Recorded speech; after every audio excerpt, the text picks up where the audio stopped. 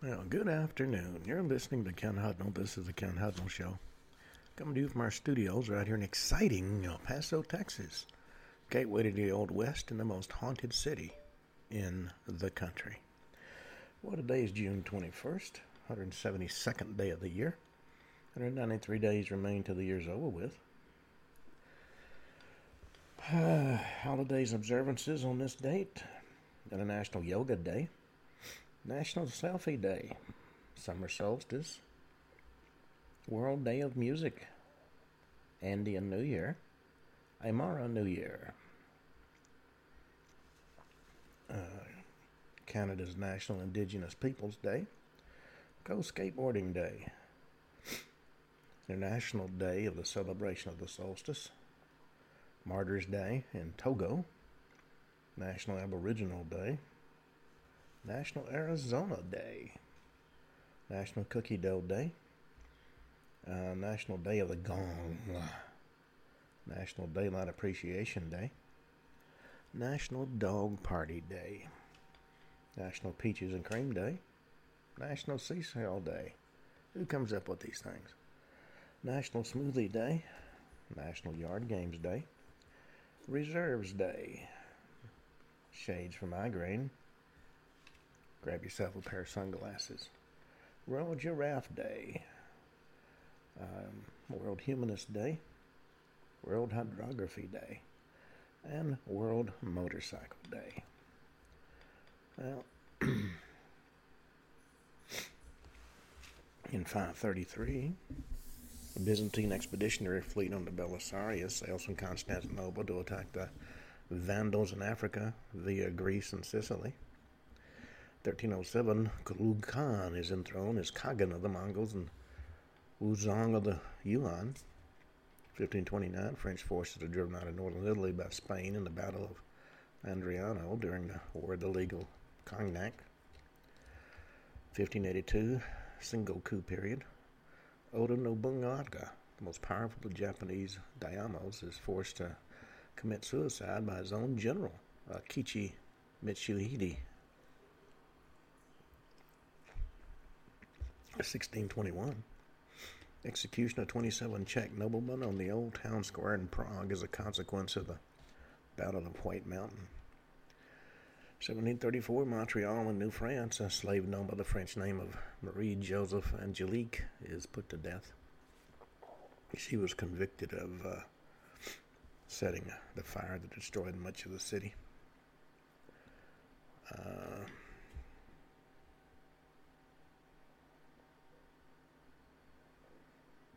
She set fire to her owner's home and burned much of what's now referred to as Old Montreal. She was kind of PO'd, apparently. 1749, Halifax, Nova Scotia is founded. 1768, James Otis Jr. offends the King in Parliament in a speech to the Massachusetts General Court. 1788, New Hampshire becomes the 9th state to ratify the Constitution. 1791, Louis XVI of France and his immediate family began the flight to Varennes during the French Revolution. 1798, Irish Rebellion of 1798. British Army defeats Irish rebels at the Battle of Vinegar Hill. 1813, Peninsula War. Wellington defeats Joseph Bonaparte at the Battle of Vittoria. 1824, Greek War of Independence. Egyptian forces capture Passara in the Aegean Sea. 1826, Maniats defeat Egyptians under Ibrahim Pasha at the Battle of Vergas. 1848, in the Wallachian Revolution, Ion Aliade Radulescu and Christian Tell issued the proclamation of his laws and create a new Republican government. 1864, American Civil War, Battle of Jerusalem Plank Road begins. Also known as the First Battle of the Weldon Railroad, was fought near Petersburg, Virginia in 1864. First of a series of battles during the siege of Petersburg aimed at extending the Union siege lines to the west and cutting the rail line supplying Petersburg. Two infantry corps of the Union Army of the Potomac attempted to sever the railroad, but were attacked and driven off by the Confederate Army of Northern Virginia under Robert E. Lee. It was done principally by the division commanded by Brigadier General William Mahone. This inconclusive battle left the Weldon Railroad temporarily in Confederate hands, but the Union Army began to extend its fortifications to the west and increased the pressure caused by the siege. 1898, U.S. captures Guam from Spain. A few warning shots fired by the U.S. naval vessels are misinterpreted as salutes by the Spanish garrison, which was unaware the two nations were at war. Golly gee whiz. 1900, Boxer Rebellion. China formally declares war on the U.S., Britain, Germany, France, and Japan as an edict issued from the Empress Dowager Cixi. 1915, the Supreme Court hands down its decision in Gwynn versus U.S., striking down Oklahoma grandfather clause legislation had the effect of denying the right to vote to blacks. 1919, Royal Canadian Mounted Police fire a volley into a crowd of unemployed war veterans. They killed 2 during the Winnipeg General Strike.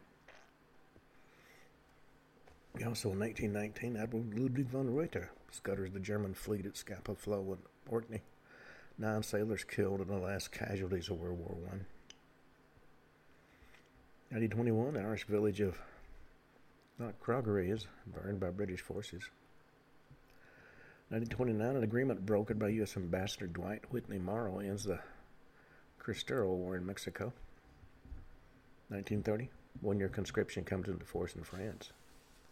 1940, World War II, Italy begins an unsuccessful invasion of France. 1942, World War II, Trubuk falls to Italian and German forces. 33,000 Allied troops are taken prisoner.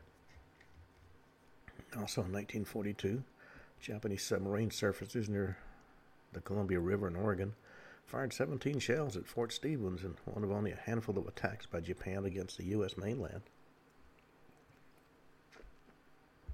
1945, Battle of Okinawa ends with the organized resistance of Imperial Japanese Army forces collapses in the Mabuni area on the southern tip of the main island.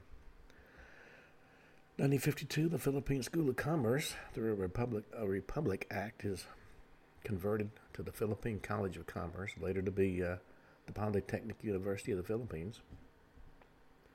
1957, Ellen Fairclough is sworn in as Canada's first female cabinet member. 1963, Cardinal Giovanni Battista Montini is elected Pope Paul VI. 1964, 3 civil rights workers, Andrew Goodman, James Chaney, and Michael Swermer, are murdered in Neshoba County, Mississippi, by members of the Ku Klux Klan. 1970, Penn Central declares Section 77 bankruptcy in what was the largest U.S. corporate bankruptcy to date. 1973, in its decision in Miller versus California, the Supreme Court established the Miller test for determining whether something is obscene and not protected speech under the U.S. Constitution. For those who are not familiar with the Miller test, it's a 3-prong obscenity test. These 3 parts, whether the average person applying contemporary community standards would find the work taken as a whole appeals to the prurient interest, whether the work depicts or describes in a patently offensive way sexual conduct or excretory functions specifically defined by applicable state law, and whether the work taken as a whole lacks serious literary, artistic, political, or scientific value. If all 3 conditions are satisfied, the work is obscene, which, quite frankly, would encompass much of what this current administration is doing. But that's just me. 1978, the original production of Tim Rice and Andrew Lloyd Webber's musical Evita, based on the life of Eva Peron, opens at the Prince Edward Theatre in London. 1982, John Hinckley is found not guilty by reason of insanity for the attempted assassination of President Ronald Reagan. What's interesting is, while Reagan was being shot, John Hinckley's father was having lunch with George H.W. Bush, the vice president. 1989, U.S. Supreme Court rules in Texas versus Johnson, American flag burnings a form of political protest protected by the First Amendment. 2000, Section 28 of the Local Government Act of 1988 outlawing the promotion of homosexuality in the UK is repealed in Scotland with a 99-17 vote. 2001, a federal grand jury in Alexandria, Virginia indicts 13 Saudis and Lebanese in a 1996 bombing of the Khobar Towers in Saudi Arabia that killed 19 American servicemen. 2004, Spaceship One becomes the first privately funded space plane to achieve space flight.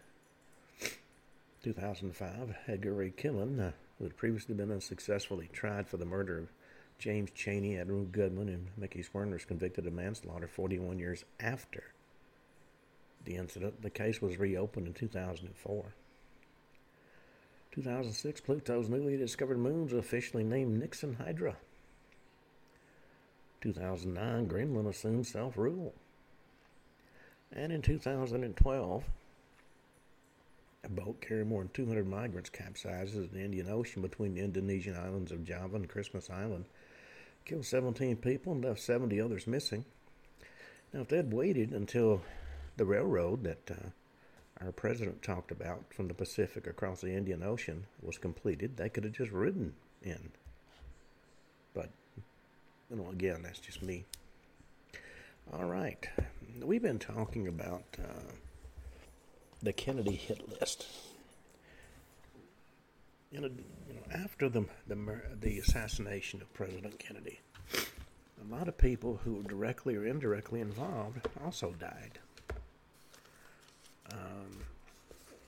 Many of them made statements to the effect they knew who was responsible. And then, next thing you know, they're found dead. How about Guy Bannister? He was a private investigator. He had a heart attack. Now, the fact that the CIA had invented a heart attack gun was just a coincidence.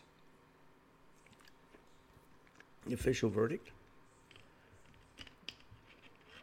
Natural causes. But some of the official verdicts don't make any sense. There was one who shot himself behind the left ear, and he was right-handed, and that was ruled a suicide.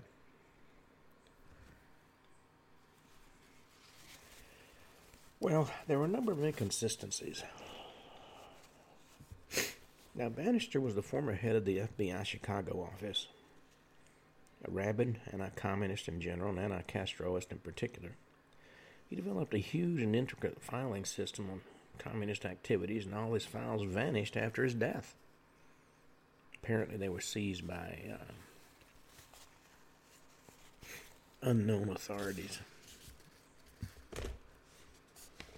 No inconsistencies in the death were apparent, except for the virtually impossible coincidence that every witness connected to the Guy Bannister aspect of the case, including Bannister himself, died suddenly just prior to their being sought in the investigation of their connections to Lee Harvey Oswald. Bannister is a key link in the Kennedy assassination and closely associated with two other key players, David Ferrie and New Orleans Mafia boss Carlos Marcello. Ferrie works as a pilot and private investigator for Marcello. Now, in 1963, Bannister and David Ferrie began working for the lawyer G. Wade Gill and his client Carlos Marcello.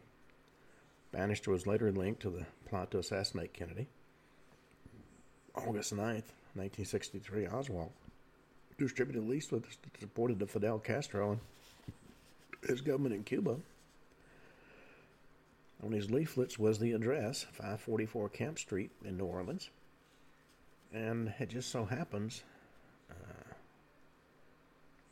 it was also the office of Carlos Breguier, an anti-Castro exile. Now, the office led investigators to Guy Bannister because his detective agency was part of the same office as the Fair Play for Cuba Committee. It was technically around the corner at a different street address, but it was in the same building and right next door to the Fair Play for Cuba Committee.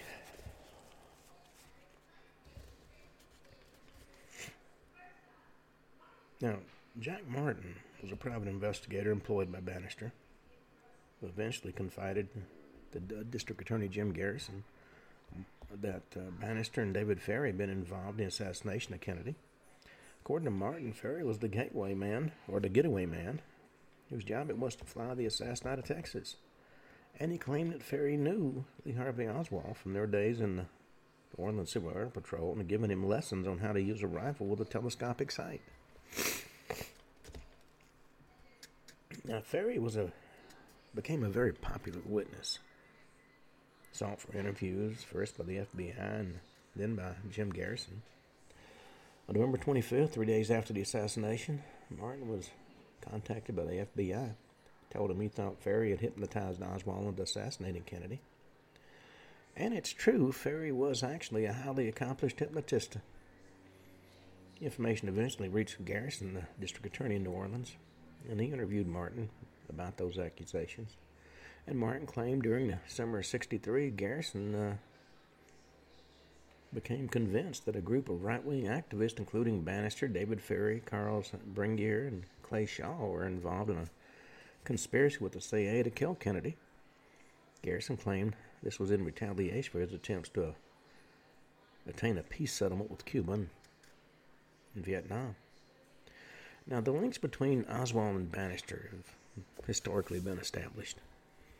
They weren't just the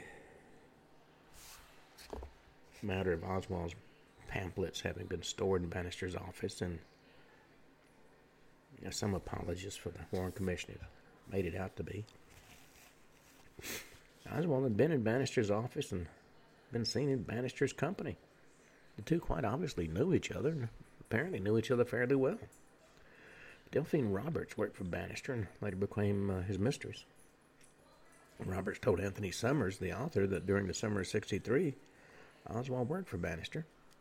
Says she was in the office when Bannister suggested Oswald should establish a local Fair Play for Cuba committee. And that story was supported by Delphine Roberts' daughter, who met Oswald during this period and apparently knew him fairly well. Former FBI agent and author William Turner, being a somewhat cautious investigator, was at first skeptical of those who noted the convenient deaths associated with the Kennedy assassination witnesses, but he eventually was swayed by a number of what we'll call impossible coincidences. He said, as I sat in Garrison's office discussing the fates of Bannister, Ward, and Gatlin, Ramparts had run a story on the mysterious death theory of Texas editor Penn Jones Jr. And the number of mysterious deaths outlined in that article fascinated Walter Cronkite to the point he sent a film crew to Midlothian for a CBS News series on Jones. And although the theory caught on as evidence of a conspiracy, it was Turner was somewhat skeptical, but the untimely deaths of Bannister, Ward, and Gatlin gave him pause that there might be, in fact, a systematic elimination of people who knew too much about the Kennedy assassination. Now, after Bannister, Ward, and Gatlin, Turner went on to note the extremely convenient death of David Ferry 2 months before. Ferry was considered a key piece of the JFK assassination puzzle being put together by District Attorney Garrison. So Bannister was already dead by the time Garrison figured out the Oswald-Bannister connection, but it's interesting to note that right after Bannister died, his office was ransacked and all his files vanished. And he had extensive detail files. After Bannister's death, Jack Martin, who had been one of Bannister's private investigators, was nervous when District Attorney Garrison asked about the connection to the assassination. And Garrison later discussed his interview with Jack Martin about the goings-on at Bannister's office. He said David Ferry practically lived in Bannister's office. And Lee Harvey Oswald's there as well. Sometimes he'd be meeting with Guy Bannister with the door shut. Other times he'd be shooting the bull with Dave Ferry, but he was there much at a time. And what was Garrison asked what Bannister was doing while this was going on, and Martin said he was the one running the show. Garrison asked about his detective work, and he said not much of that came in, but when it did, I handled it, and that's why I was there. Well, at the end of the day, a lot of planning, as it were, went on in Bannister's office. And Bannister used his government connections from his time with the FBI to a great extent. We got two other deaths somewhat associated. We got Hugh Ward, who died May 22nd, 1964, and Lesseps Morrison, who also died May 22nd, 1964. Lesseps Morrison was mayor of New Orleans, and Hugh Ward was a private investigator. They died in a plane crash. The official verdict, of course, was accident. Nothing to see here. Move on. There were no inconsistencies apparent, except for the virtually impossible coincidence that every witness connected to the same aspect of the case died just prior to their being sought out by Jim Garrison. Hugh Ward was a private investigator who worked directly with two people at the main nucleus of the JFK assassination, Guy Bannister and David Ferry. Bannister and Ferry were at the core of events that set up the assassination of Kennedy and the setup of Lee Harvey Oswald as the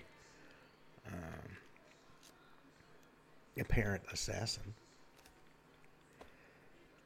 Lesseps Morrison was the mayor of New Orleans, who was involved in a large number of dealings.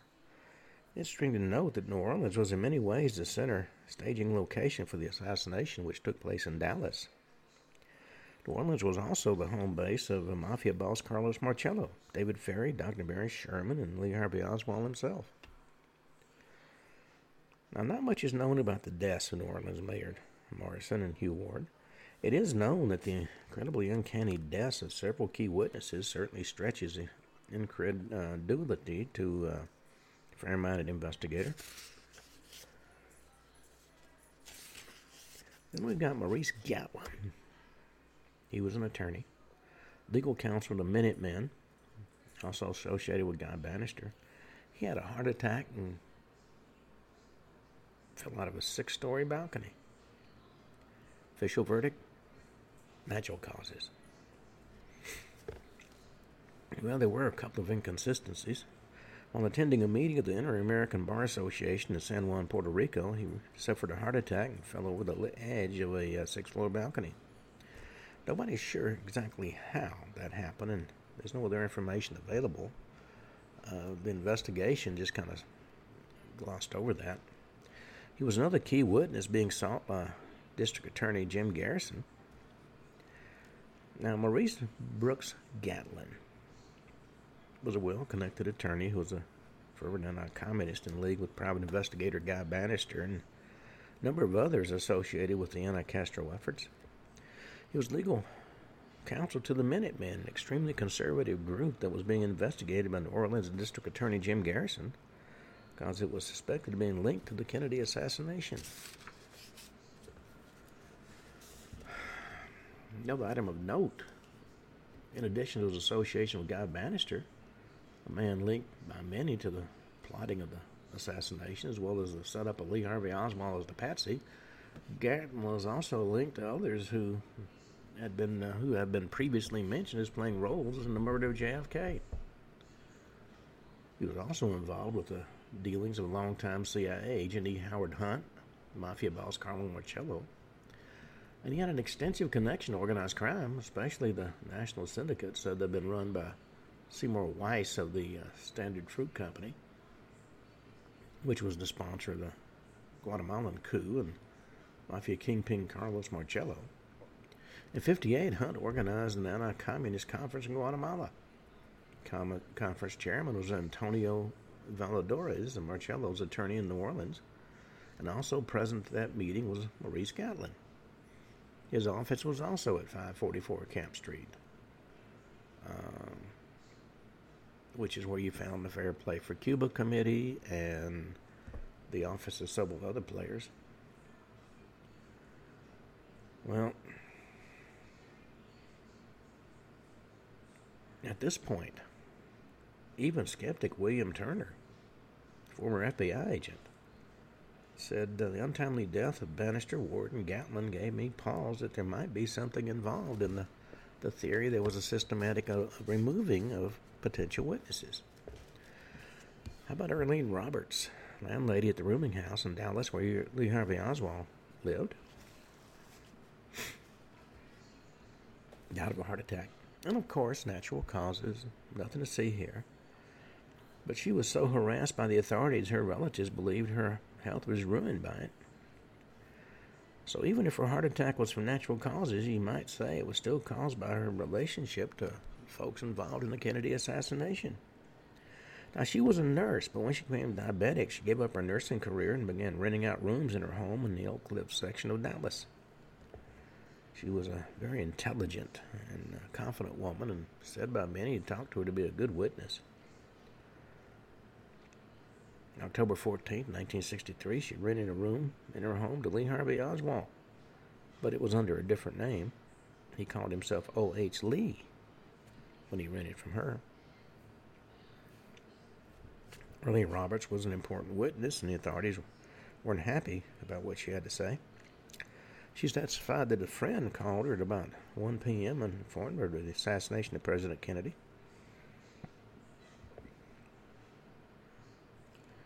Immediately turned on her TV, which was, of course, showed the news of the assassination. At about that time, Oswald walked through the door, saw what was on TV, and rushed to his room and shut the door. Well, she was sure she saw and heard a police car stop, honk outside Oswald's room right after the assassination. And while Oswald was in his room, a police car from the Dallas Police Department clearly stopped right in front of the house. And Ms. Robert was a confident witness whose testimony reveals exactly what she saw. She went on to testify that the number she saw in the police car was 106, and shortly after the police car honked, Oswald left the house. Well, this posed a problem for authorities because the police department denied they had any cars in that area anywhere near 1 p.m. And her testimony also raised another issue because the time frame in which she placed Oswald leaving her home made it difficult to him to have been at the scene of the murder of Officer Tippit. Just a few minutes later, she saw Oswald waiting at the bus stop outside her house. A couple of minutes later, Officer Tippit was dead, and Oswald was accused of being the perpetrator. But the Tippit crime scene was over a mile away, and it was established that no buses came by during that time frame. So what happened as a result of these disparities between her testimony and the official version of events? Well, after testifying in Dallas in April of '64, she was subjected to intensive police harassment. They visited her at all hours of the day and night, contacted her employers, and identified her as the Oswald rooming house lady. As a result, she was fired from 3 housekeeping and nursing jobs in April, May, and June of '64. Now, it's actually fair to say that Ms. Roberts was probably driven to her death by all the harassment.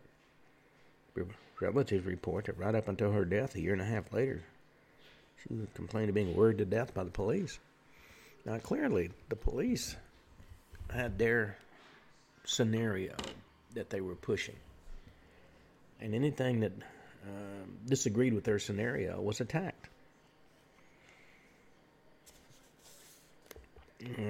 According to Ms. Roberts herself, every time she'd walk out the front porch, somebody was standing there with a camera.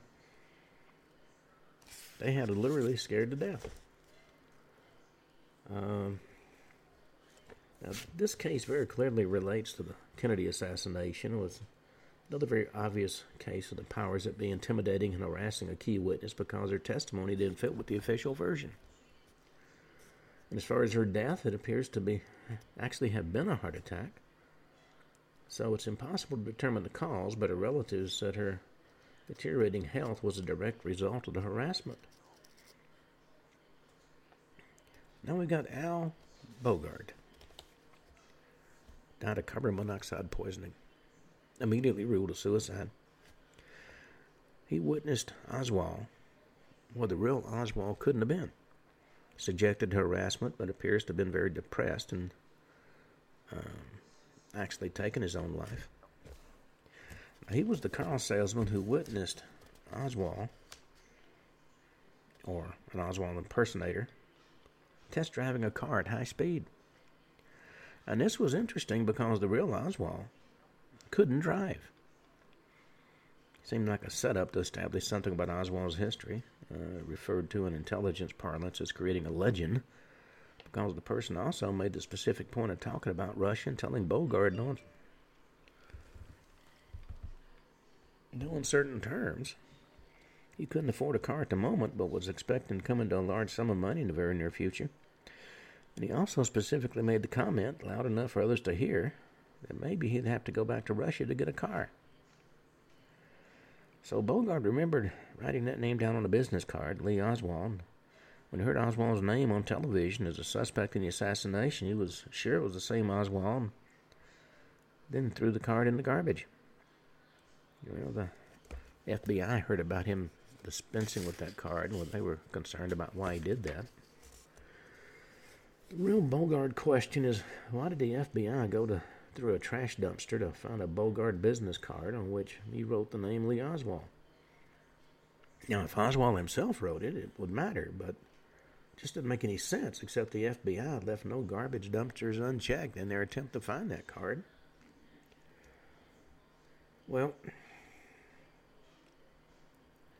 it came to light why the FBI was so interested in that business card. Later on, it was clearly established the real Oswald was someplace else on that date at the time he supposedly was test driving a car. But the card was actual physical proof that somebody was impersonating Oswald at the downtown Lincoln Mercury dealership at the same time. Now, Oswald, the one with Lorena and Ruth Payne, was clearly alibied for the afternoon November 9th. Again, which made it clear there was an imposter pretending to be Oswald. And the business card Bogart wrote the name Lee Oswald on was the evidence showing that there was an imposter. And that's why Lawrence called it in. It also explains why FBI agents combed through the dumpster in search of that card. It was hard evidence to prove that there were two people pretending to be Oswald. Now, without the card, and we know from other instances where real evidence was messed with or people saw things were wrong, it clearly had been stated that Bogart was wrong. It actually waited on a customer named, for instance, Lou Osborne, and in the confusion and upset of the moment, mistook Lee Oswald for Lou Osborne, who amazingly bore a striking resemblance to Lee Oswald. The card would make it clear that it was Lee Oswald that was allegedly introducing himself to Lawrence, and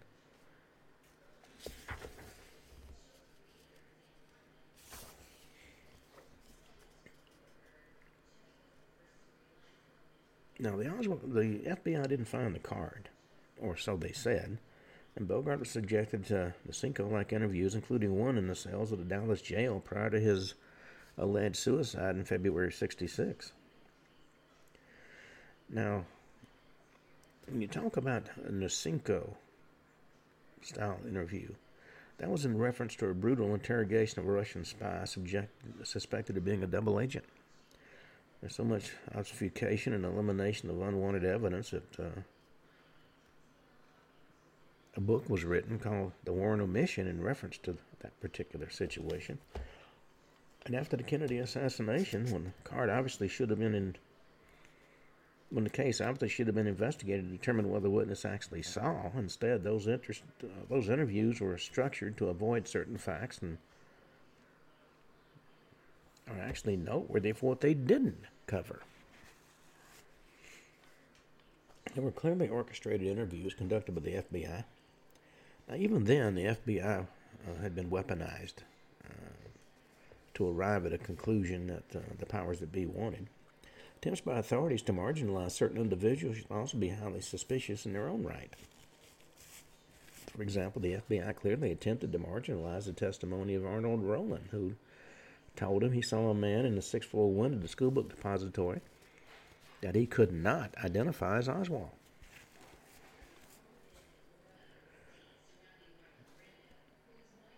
Now, what Rowland did not see was an identifiable Lee Oswald with the gun, because he didn't see that which had to be seen, so the FBI sent a bevy of agents scurrying to interview anybody who could state for the record that Rowland had a habit of lying or making things up for the sake of getting attention. They destroyed his reputation. But if Rowland wanted attention, he could have made himself instantly famous by simply telling the FBI what they wanted to hear. That it was possible it could have been Oswald that he saw with a rifle. Well, he didn't. Now, Bogart was maligned in much the same manner, although somewhat rougher, more blatant. Bogart wasn't asked to describe the man he saw because he positively identified him. He wasn't taken to a lineup, and subsequently to this, he was given a lie detector test. He was also beaten severely by individuals unknown and re-interviewed by the FBI several times, including an interview held in a Dallas Police Department jail cells on the date of September 17, 1964, when the Warren report was actually going to press. Now, it's not clear what exactly drove Bogart to commit suicide. It's clear he was bullied around by the FBI, and he said himself folks were out to get him.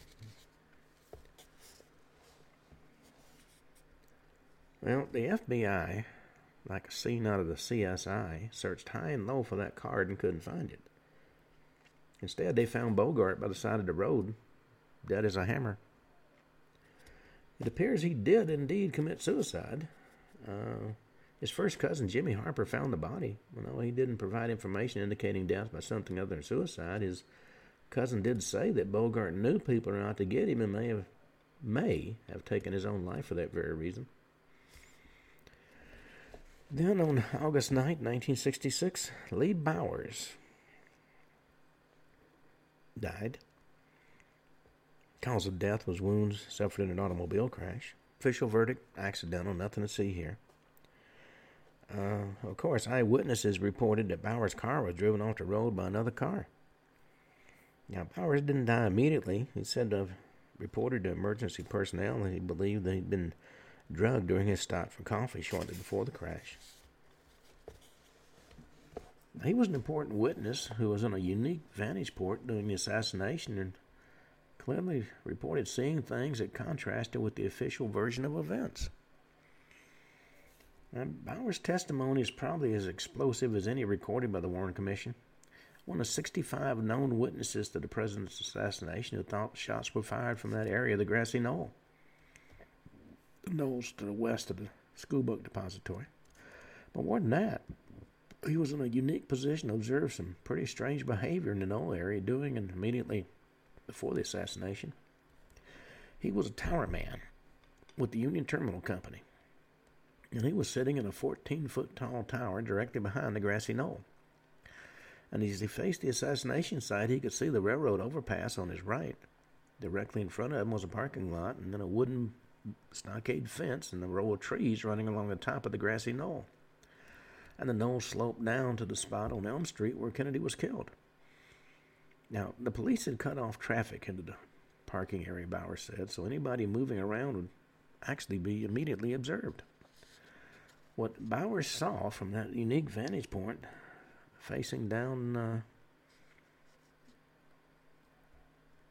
on the now infamous grassy knoll, has fascinated JFK researchers for decades. He made two significant observations, which he revealed to the commission. First, he saw three unfamiliar cars cruising around the parking area in the 35 minutes before the assassination. First two left after a few minutes. The driver of the second car appeared to be talking into a microphone or a telephone, holding something up to his mouth with one hand while he was driving with the other. The third car, without estate plates and mud up to the windows, rolled around the parking area. Bowers last remembered seeing it about 8 minutes before the shooting, and it paused just above the assassination site. And he gave the Warren Commission detailed descriptions of the car and the drivers. He also observed two unfamiliar men standing on top of the knoll at the edge of the parking lot about 10 or 15 feet from each other. One man, middle-aged or slightly older, fairly heavy-set with a white shirt, dark trousers. The other younger man, about mid-20s, with either a plaid shirt, plaid coat, or jacket. And both were facing Elm in Houston, where the motorcade would be seen coming. On August 9th, 1966, Lee Bowers was killed when his car left the road and crashed into a concrete abutment in Midlothian, Texas. Now, he was headed west on Highway 67 out of Midlothian down to Claiborne, and according to eyewitnesses, was driven off the road by a black car, which sent him into the bridge abutment. He held on for 4 hours after the accident, and during that time was talking to the ambulance people, and told him he felt he'd been drugged when he stopped for coffee a few miles back in Midlothian.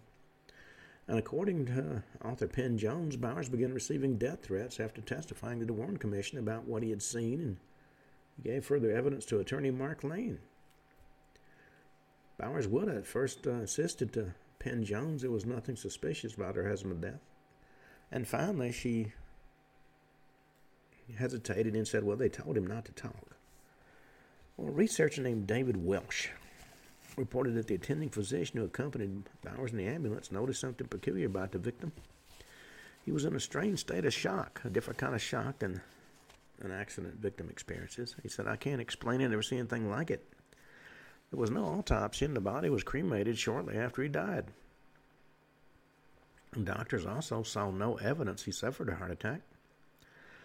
And the obvious question was actually asked by Geraldo Rivera. Why would Lee Bowers have been killed when it seemed he'd already told all he knew?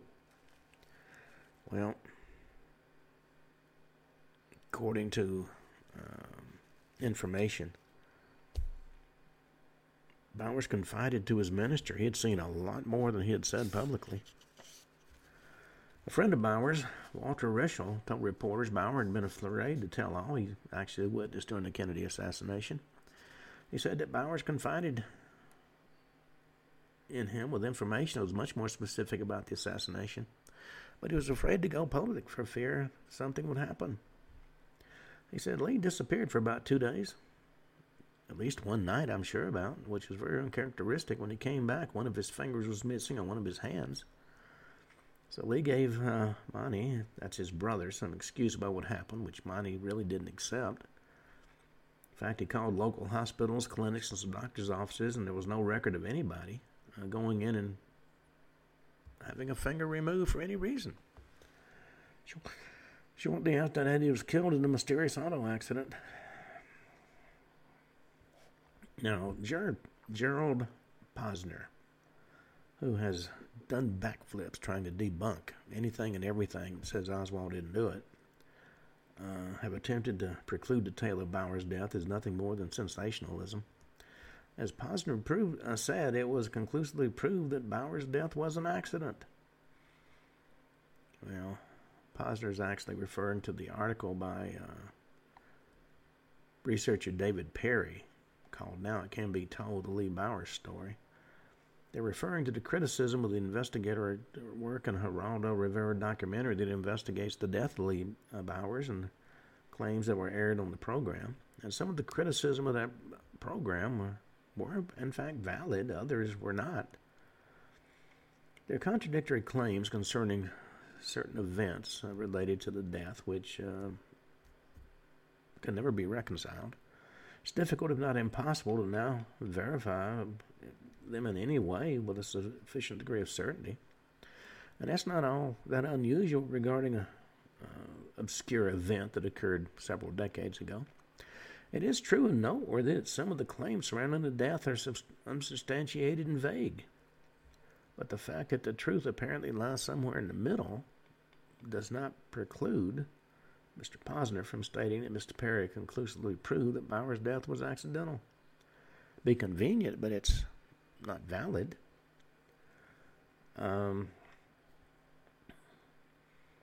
Now, according to Mr. Perry,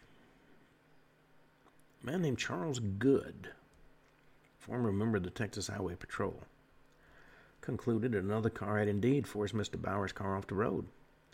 And he testified eyewitnesses' testimony confirmed that. Now, the investigation of Charles Good by Mr. Perry revealed he was actually a member of the Texas Highway Patrol who claims to have investigated the accident and did conclude that a car ran his friend Lee Bowers off the road. But Mr. Perry couldn't dismiss the results of Good's investigation, so he tried to minimize it, stating it's possible Bowers had been driving the car in the rear, and if the driver in front wasn't looking in the rearview mirror, he wouldn't know the accident occurred. Well, Monty Bowers, the brother of Lee Bowers, eventually concluded that Lee's allergies contributed to his death. Both Monty and Lee had severe allergies and were prone to fits of sneezing, and theoretically he could have been sneezing and run off the road. But at the same time, witnesses saw another car run him off the road. Well, we got Marilyn Delilah Wally, who died August 30th, 1966, also known by her stage names, in addition to Delilah, Miranda, Marilyn Moon, Marilyn Magyar, and April Wally. She was an exotic dancer who was a regular performer at Jack Ruby's Carousel Club in Dallas. She died of multiple gunshot wounds. The official verdict couldn't dismiss it as a determined case of suicide or as an accident, so they finally put it down to murder.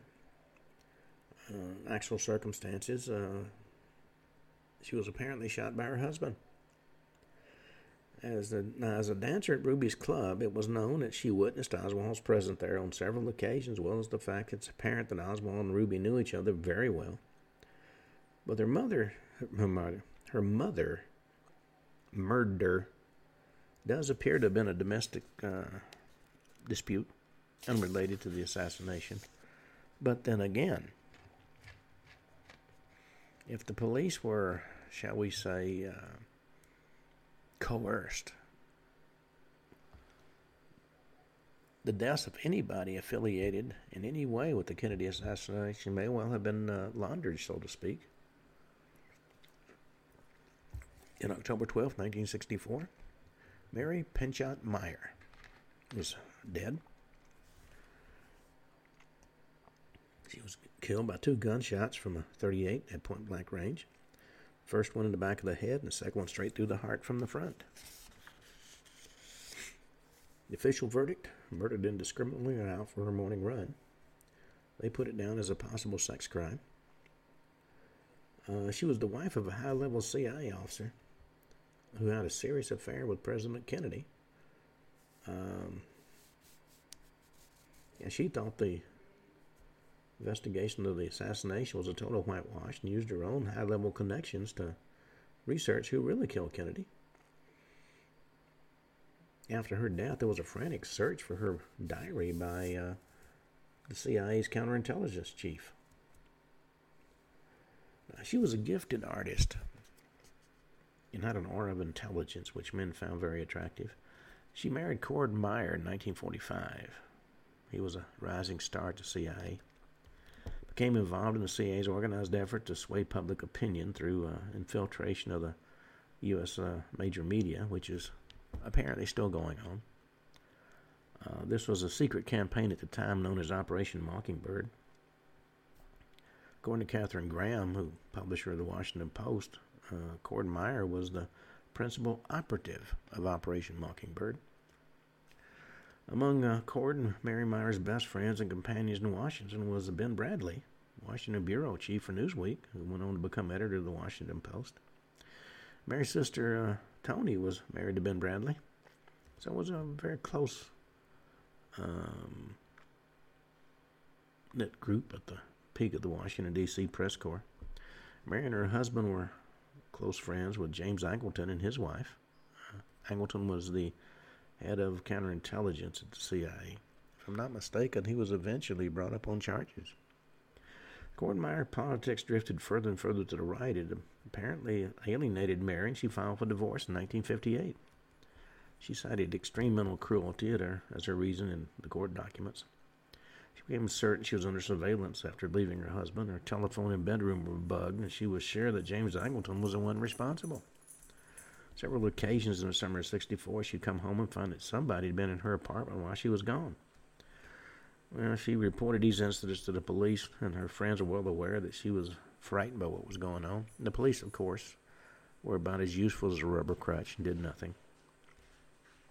It was known that Mary had an affair with President Kennedy, and that, especially for his track record, is a much more serious relationship than typically. Kennedy had many affairs while in the White House, and Angleton insisted President Mary Meyer were in love. They had an important relationship, so to speak. Well, Kennedy did enjoy her company during intelligent conversation, and while it's not known how much of a political nature he shared with her, it's thought to be a great deal. Well, she left her home on the morning of October 12, 1964, go out for her morning run. She was shot twice with a point-blank range with a .38. Died instantly. A black man named Ray Crump was found nearby, arrested and charged with the crime. Forensically, he had absolutely no link with the murder. Tested for nitrates, and none were found on his hands. No blowback of blood on his clothing or person.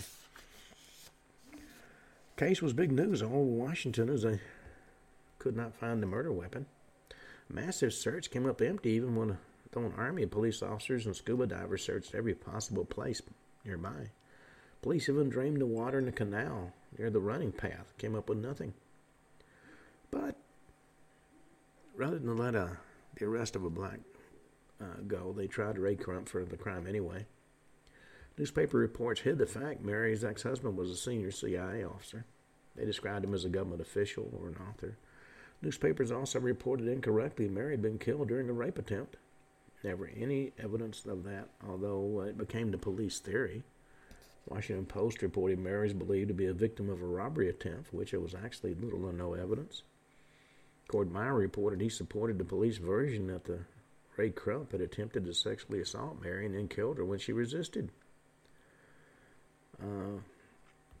The exact quote from Kornmeyer was, "I was satisfied by the conclusions of the police investigation that Mary had been the victim of a sexually motivated assault by a single individual and she'd been killed in her struggle to escape." Well, there are many who thought that everything Meyer said was coordinated by a CIA attorney. Now, his longtime personal assistant made him out to be a liar. Said Mr. Meyer didn't for a minute think Ray Crump murdered his wife or had been in an attempted rape. But being an agency man, you can very well accuse the CIA of the crime, although the murder had all the markings of an in-house rub-out. Well, it turns out the whole case against Mr. Crump was an exceedingly obvious case of hogwash. It was a smear job. In the spirit of, hey, don't let the facts get in the way of a good story. The only problem with the charges against him was that there was absolutely no evidence supporting them. The whole trial was a sham. President Lyndon, I'm going to be King Johnson's influence.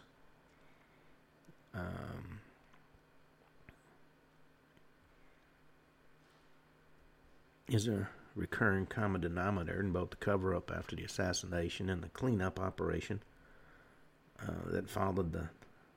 The judge who controlled the case was a political ally of Johnson. He ruled the private life of Mary couldn't be mentioned in court, and all the links to the CIA, including the pertinent fact she'd been married to one and the senior agent had traveled in those power circles for many years, were never allowed to be spoken of in the courtroom. Well known among her friends that Mary kept a diary, and an urgent search for it began shortly after her death. When Ben and Tony Bradley went to Mary's house to search for the diary, they found James Angleton already there. Reports differ about what happened to the diary, but in any event, it was destroyed. Now, legally, it belonged to her heirs, her children, but let's not let legality get involved of a good cover-up. When dealing with CIA, all that's important is realistically Mary's children never even allowed to view its contents. Now, Zaylen Grant, an author and Army intelligence veteran, did an excellent job of detailing most of the various inconsistencies in the case. Peter Janey, who was very close to the story, also amassed an incredible amount of important information. But unfortunately, we run out of time, so we'll finish talking about Mary Meyer and her death in our next show. Until then, this is Ken Hudnall for the Ken Hudnall Show, saying have a truly great evening.